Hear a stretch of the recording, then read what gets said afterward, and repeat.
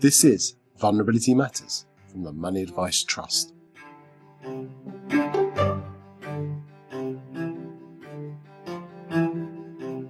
Hello. Welcome to Vulnerability Matters from the Money Advice Trust. I'm Chris Fitch. Lived experience expert, and expert by experience are probably phrases that all of us have come across, and usually sitting alongside recommendations for firms and regulators alike to include more lived experience in product design or service testing. But while engaging and involving customers is rarely ever a bad thing to do, what is rare is for such recommendations to actually explain what they mean by these terms. And after all, in a world where everyone lives and everyone has experiences, what does a lived experience expert really mean in practical terms? And if we do involve people with lived experience, how do we go about it? Where do we find them? What difference might this all make?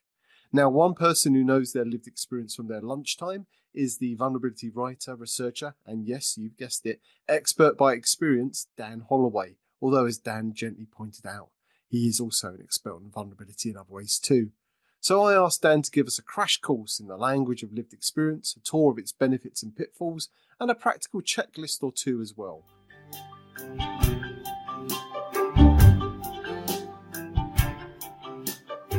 Dan, welcome to Vulnerability Matters. Now, you're someone who's spent the last 2 decades, as you've said in your many books and articles, not only writing and researching disability and vulnerability, but living through it too. Can you just tell us a little bit more about yourself? Yeah, so I'm bipolar. I have lived experience of various neurodivergences. I'm a university administrator by day. By night, I'm many other things, including working on disability and financial inclusion, workplace inclusion. I am a co-director of a community interest company called What We Need Support, which curates lists of support needs relating to all kinds of sectors, all kinds of need, from communication to mobility, and needs that might, the idea being that it's applicable anywhere. I'm also a researcher into disability and technology. I look at the way that particular narratives around technology or around environmentalism, for example, can include or exclude disabled people by the language we use and the stories we tell. So Dan, lived experience experts and lived experience panels are phrases that seem to be increasingly used in discussions at the moment. But clearly everyone lives and everyone has experiences. So what is a lived experience expert when it comes to vulnerability?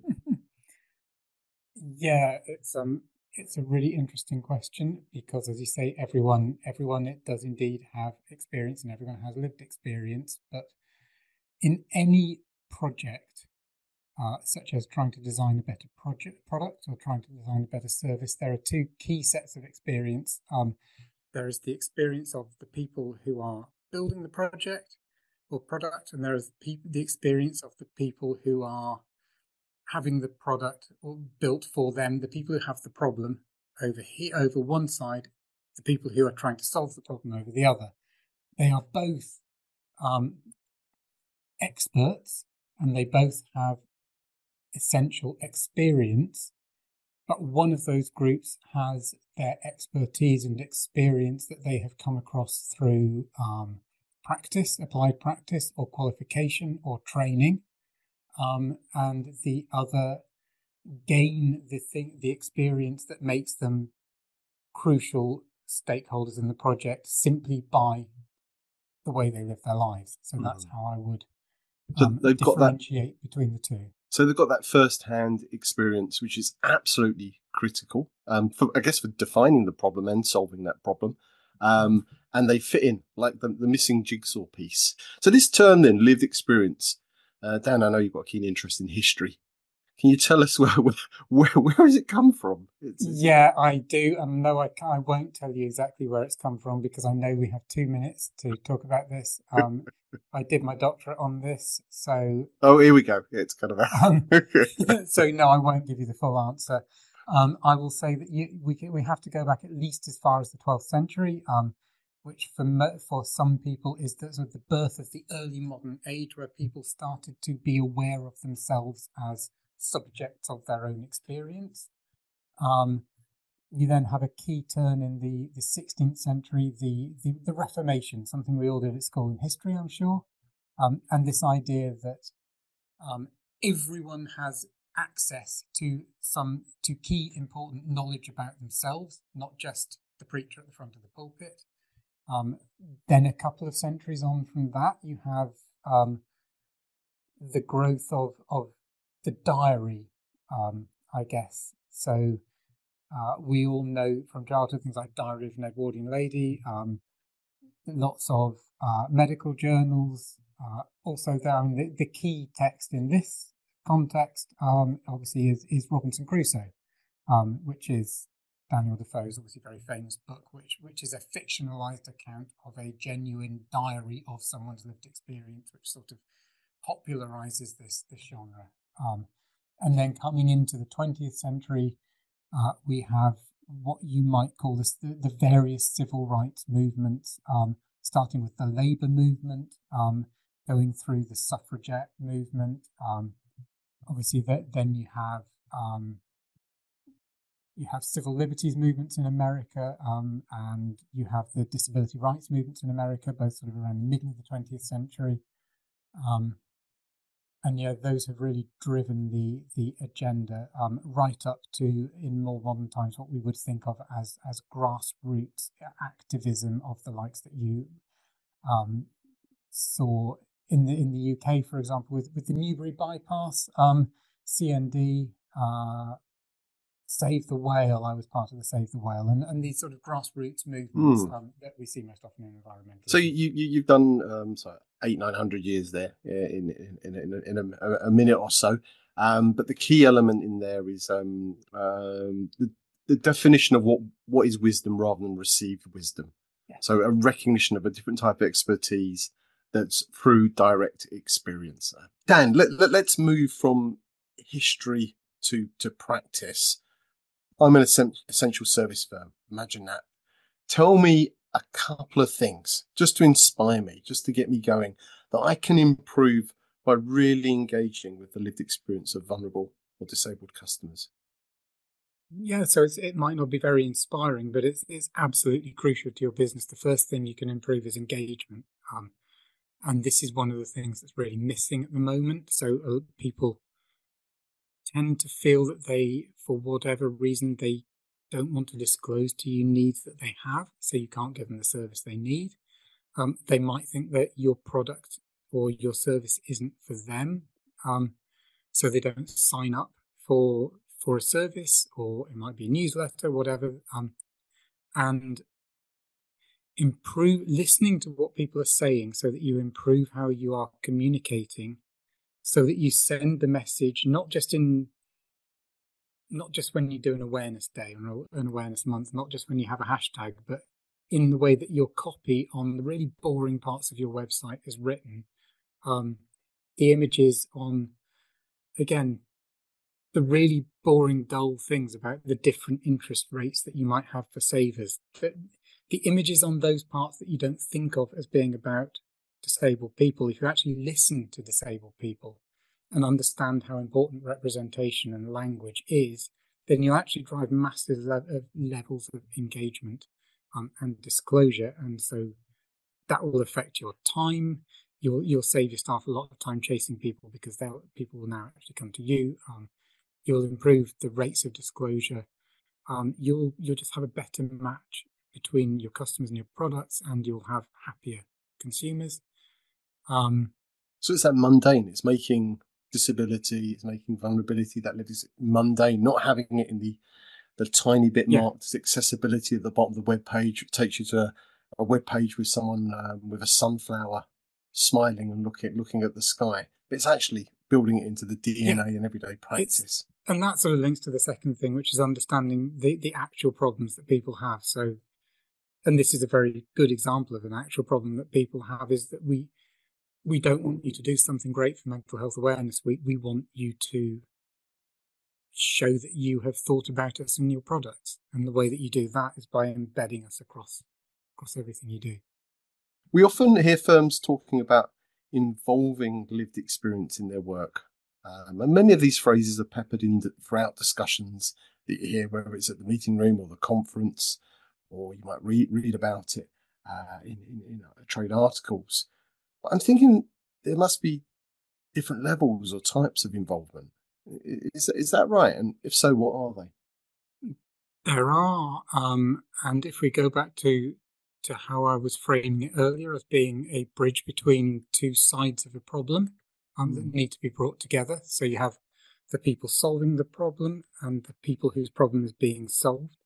There are really only two ideal ways to do this involving lived experience. The first of them is to turn the people with the lived experience of that problem into the people who solve it, which is in part a skilling issue, in part an empowering issue, in part a resources and cultural change issue. It also impacts all kinds of things around their own levels of resources to do things. So that it's incredibly difficult.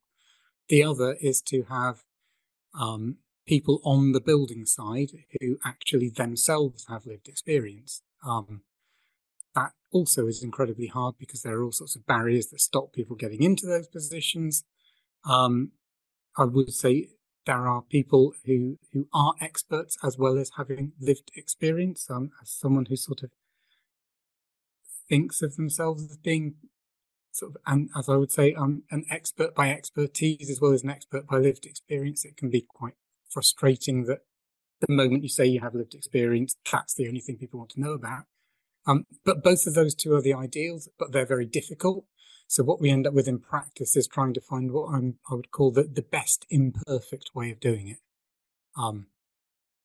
which is, it's often practically the thing you have to do. So speaking to people and then translating what they're saying into your design processes, involving them in design, and trying to learn from them, and it becomes a sort of an iterative process. These are less than perfect, and it's often, I'd say it's necessary, but it's important to realise that it's less than perfect. Let's keep thinking about the involvement of people with lived experience and the knotty questions of who to involve, and deep breath here, how many to involve. So Dan, thinking about the who element first, is there a mental checklist that firms can use to ensure they're involving people with the right type and depth of experience? Yeah, I mean, part of that comes back to what I was saying about defining lived experience, is that there are some general things about lived experience that will help you make a better sort of inclusive set of products in general. So understanding that people have some general needs, and designing with those principles in mind. But also most of the time when you're looking to do this, it's because you have a particular product, a particular platform, or a particular problem that you're looking to solve. And so you need people with experience of that problem. So the key is to narrow it down and make sure that you understand what the problem you're trying to solve is, and find people who have experienced that problem, ideally in the context of products that are similar to yours, platforms that are similar to yours, things that make sense for the way you are going to set about doing it. So it might be that some people have problems opening their mail, but if the only mail they have problems opening is a mail order catalogue and you want them to open their bills, then that might not be appropriate. So you want people who have experience of a particular kind of problem with a particular kind of product. So this isn't about just saying, look, we need some consumers with mental health problems, because that's a priority for our organisation, be it corporate partnership or genuine interest. This is actually defining your inclusion criteria quite specifically. Fantastic. Yeah. And then once you have done that, bringing them on board in in the right way, bringing the right people on board in the right way. And I think we're going to talk about later about what good involvement looks like. But one of the fundamentals for good involvement is it's just a sign of good faith to pay people for their time, and acknowledge the value of what they are contributing. So this is a ridiculous question. You might be thinking the previous ones are ridiculous questions, but it's how many people with lived experience should be involved? Maybe I should have a light bulb and some people with lived experience around it trying to change it. How many people do we involve, Dan? That is a daft question. Thank you. And the reason it's a daft question is it's a how long is a piece of string question, because it obviously depends what you're trying to do, and it depends on the timescale of what you are trying to do. If you have a very clearly defined, narrow task and finish, you might say, then you might not need very many people. If you are trying to design a huge platform, you will need a lot more people. I think the analogy I like to use, it's a rugby analogy. It's the analogy of a rolling maul, which is it's a group of people in rugby who carry the ball up the field. And like many groups, it's something that the members of that group will change, but the momentum of that group won't change, because the purpose of that group remains the same. And there may be one or two key players who remain the same, and others come in and leave at different points depending on the kind of experience that matters at that point in the process, because most processes aren't one thing. They are made up of lots of different things, and piecing together what's right for each part of the process is part of what you need to do. So Dan, can we end by reflecting on a key aspect of lived experience? There's something very powerful and personal about hearing someone talk about their lived experience. It really captures people's attention, even more so when they're talking about our firm or our industry and what really needs to change. It can really grip us. However, there's a flip side, and such is this power that sometimes, and I've been there in the room or I've been in meetings, firms often worry about asking the lived experience expert questions and exploring what they've just shared, to challenge, to probe, to unpack, because they don't want to sound like they don't believe the speaker and they don't want to come across as rude. So what advice do you have on not just listening to lived experience, but starting a longer, constructive and challenging conversation? Yeah, I think that really that misunderstands to some extent what we find rude. I think, and I'm going to talk about that a little bit and unpack it, but I would start by saying one of the things what we really find rude is when people either don't do what we have explained we need, or don't explain to us why they can't do it. So one of the things that people love to say after you've spoken is, that was very powerful, that was very brave, that was so moving to hear that made such an impact on me, which is nice, but we've heard that so many times only for action not to be taken. And to be honest, the thing that was rude was not taking the action. It's much more important that you ask the question. I think this is key. You ask the question that you need to ask to get the answers that you need to help you with whatever problem it is you are trying to solve. And this comes back to what we said about paying people. So the framework in which you are asking questions matters. So if I'm here for a project, if I'm being paid, I've entered into this with an understanding of what it's going to involve. I've accepted taking on the emotional labour and the difficulty of what I'm going to be talking about. But I've done so in good faith that on the other side, that there is someone who genuinely wants to listen and get something out. So I'm happy with answering questions. I would rather you asked me questions that might be difficult for me to answer and maybe personal for me to answer, that actually helped you to solve my problem, than that you skirted around things and that the problem doesn't get solved, and it can then feel as though I've been got there under false pretenses. I think also there are some practical things you can do. You can make it feel safe for me to say things. For example, by providing the accessibility I need for the encounters we're having. So whether that's a focus group or inviting me to speak at an event, making sure you ask me up front what are your accessibility needs, and then providing them. That will enable me to feel safe to answer what you're doing, and it will set up a good rapport between us. Dan, where can we go to find out more about involving people with lived experience in our work?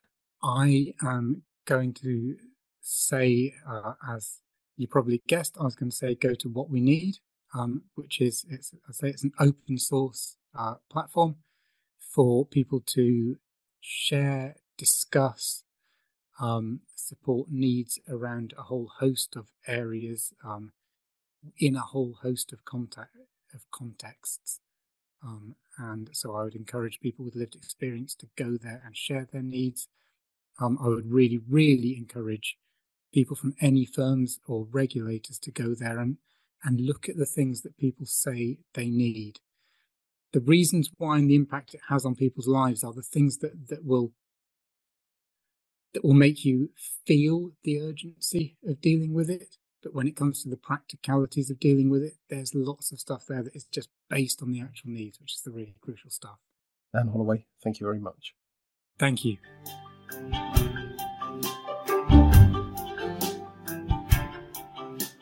And that was Dan Holloway. Do look up his work on vulnerability on LinkedIn, on his Oxford University spin-out, Rogue Interrobang, and also on the website of crowdsourced support needs and reasonable adjustment site that he mentioned, which is whatweneed.support. Yes, that's the full web address. And that brings us to a close for today. I'm now off to live a little experience of my own with a cup of tea and a jammy wagon wheel. Other vulnerability-related snacks are available. So until next time, keep up the good work, keep on spreading the word, and keep on remembering that, as always, vulnerability matters.